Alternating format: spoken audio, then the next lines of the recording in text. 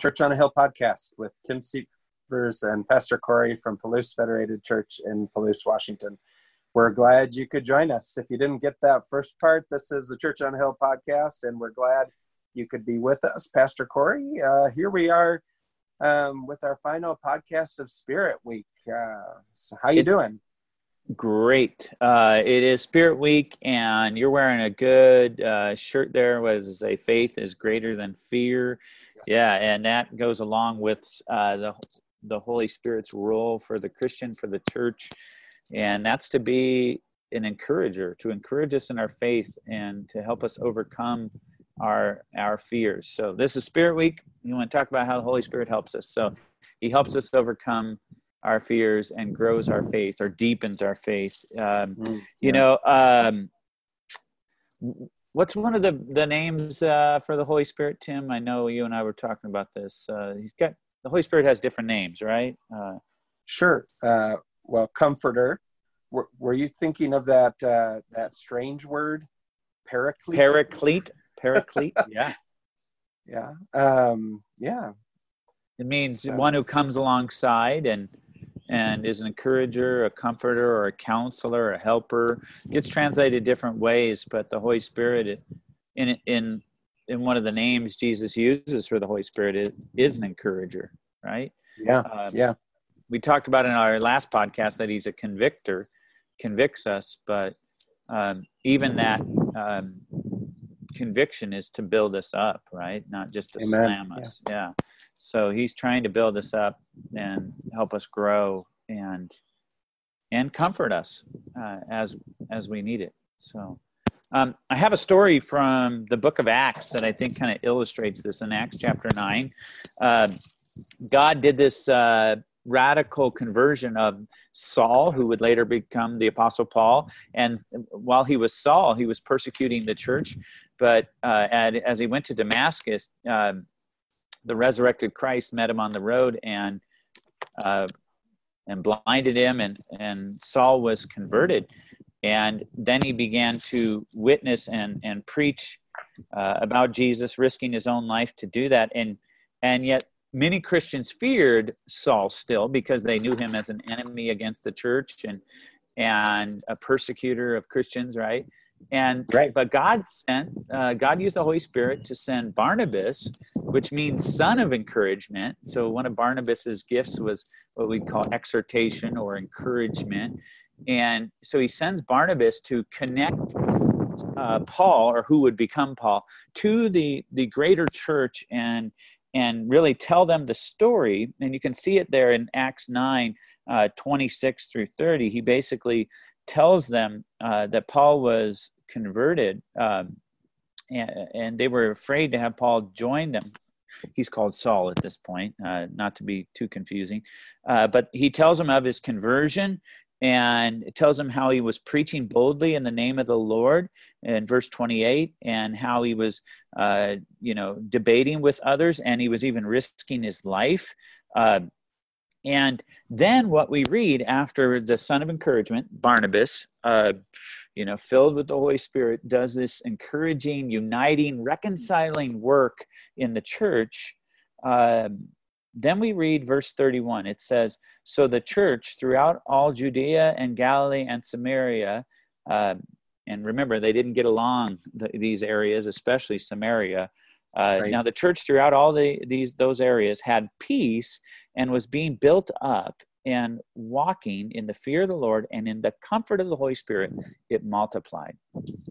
So, we often think of the opposite of comfort as pain, but I think pain is a manifestation of other things. So it's a signal that something's wrong. So pain comes because of the fear, because of the hurt, because of the anxiety. So they had previous hurt because of things that Saul had done. They had anxiety about someone like Saul, an enemy, being a former enemy, being in their midst. They had fear of him. So God came and brought, through the Holy Spirit, working through Barnabas, brought comfort, brought encouragement. And He took these broken relationships, these people that were divided and hurting, and He said, God is just awesome, right? He took an enemy, and he brought him into this fearful group and said, remember, guys, this is what I came to earth to do, to transform people. And it has such a dramatic effect on them, according to verse 31. It unifies them, and they were walking in the fear of the Lord and the comfort of the Holy Spirit, and then they multiplied again. It like set them on the right track. Oh yeah, God changes hearts. God transforms people. When God gets into people and the Holy Spirit's at work, he can change things, and he can take things that are broken, people that are broken, and make them good and right. And that's deep encouragement.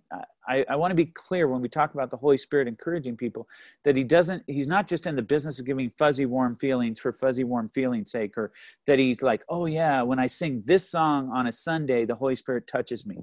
That's really almost an insult to the Holy Spirit. Not that the Holy Spirit can't work through songs and worship services, but the Holy Spirit brings a deep encouragement that we trust in the goodness of God, and how he makes us new, and how he changes somebody like Saul, an enemy against Christ and against Christ's church. And he makes him a partner now with these people, and their eyes are open to what God's doing, and they're comforted in that.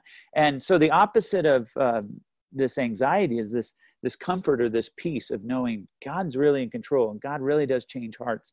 And if that Holy Spirit is on our team, then man, watch out world, watch out broken systems, and people who are bitter and persecuting. Maybe God can change those broken situations, and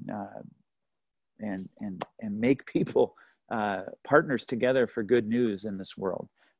So it's a really hopeful thing that the Holy Spirit does. What I'm rambling on, Tim, but what do you think? Oh gosh, I don't even know what to think. It's just a beautiful, powerful, mysterious work that the Holy Spirit does in the lives of God's people. And I think of this time that the early church was in, and the kind of experience that they were facing, like you said, the fear and the anxiety and the uncertainty about Paul and his conversion, and was he a friend or was he an enemy? And think about the times where we live in today in our culture too, and the uncertainty and the fear and the anxiety. And I think there's what I'm seeing or hearing from you is that there's hope for peace through the power of the Holy Spirit, and through the working of the Holy Spirit in the lives of God's people, that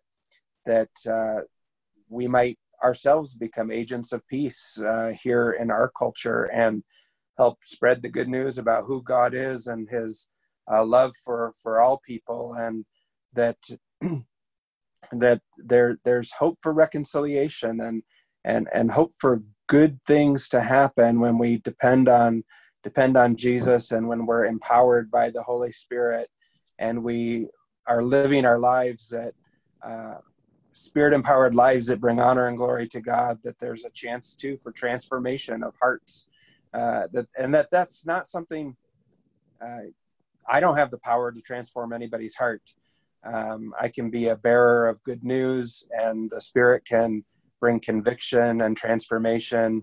And that's ultimately, I think, what we're all hoping for and working toward is that conviction of God's Spirit to bring people into right relationship with him, that our lives would be transformed, that we would live lives that bring honor and glory to God, and that our hearts would be transformed. And instead of being selfish people, we would be unselfish and loving, and care for one another, and love our neighbors as the scripture says, love our neighbors as ourselves, because that's God's desire for all of us. So and that is deeply encouraging, that there's hope in the power of the Holy Spirit for those things to happen in our world today. Yeah. I think I live by basic principle that Jesus knew what he was doing. And he knew we needed the Holy Spirit. Yeah. And that he said, I need to leave the Holy Spirit, and he will say, he even said this crazy thing, you will do greater things than I have done. Not meaning that we would excel the cross or excel the resurrection, but that the body of Christ, his people, would extend his work and do more than he ever did of living in one location and one life. By being his body empowered by the Holy Spirit, we really can do the great things that Jesus wanted us to do. We can see broken relationships restored. We can see our nation, which is, divided and angry. We can see it change. It's happened in the past, but it's going to take yielding to the Holy Spirit, right? As you said, depending on Jesus. So I do have hope. Today I'm a mixture of sadness and confusion and anger as I read stuff and watch stuff, and yet I go to God's word, and I also have hope that Jesus knew what he's doing, and the Holy Spirit is by God's grace somehow in me and in you and in all believers and in the world at work, and wants to turn people towards good and towards love and towards living for God's kingdom. And I just need to be about that work. And I'm just encouraged that God raises up people like Barnabas. What a guy to do that, to just trust that, God's change and God's grace is real. And I'm going to go meet this Saul guy, and then I'm going to introduce him to the apostles and tell him the story. I mean, he trusted in his God a lot. Barnabas did. And he didn't fear. He trusted in his God more than he feared. What are the apostles going to say? What are the other Christians going to say? He's like, no, I need to care about what is God up to? What did God do in this guy's life? And then I'll tell the other people. If they don't accept it, whatever. But Barnabas is like, I'm going to represent God. And that's really encouraging. So yeah, be encouraged, friends. Our God is a good, encouraging God, and really gives us real encouragement for living lives in what can be a difficult world. But yeah. All right, that's all I got, Tim. Spirit Week continues, I guess. This is really the season of Pentecost, so we'll. I don't know if we've got any more special podcasts, but nothing planned. There will be more podcasts as always. Is this our 200th podcast? You were going to check on that. I have failed, and this is actually 201. What? What? Yeah, the one yesterday was 200, and I forgot to tell you because we were having, I don't know. Okay. We'll make a special 2-minute podcast after this one, celebrating our belated 200th podcast. It's really okay. I can. It'll seem strange to everybody, but I can, work it in and put it in the right spot. Don't worry about it. Don't worry about that. Be encouraged. Somehow we've survived 200 podcasts with each other. So isn't that crazy? It is crazy. Yeah. Cool. Well, all right. Better sign off for the time. So thank you all for listening and watching. This is, excuse me. This has been Tim Sievers and Pastor Corey coming to you from our Zoom studios, and we hope you have a blessed end of your Spirit Week, and may you go forth from this podcast and in your life walking in the hope of the Spirit and in the truth of the Spirit, and may you be comforted. May you just be blessed and live a Spirit-filled life. Thanks for watching.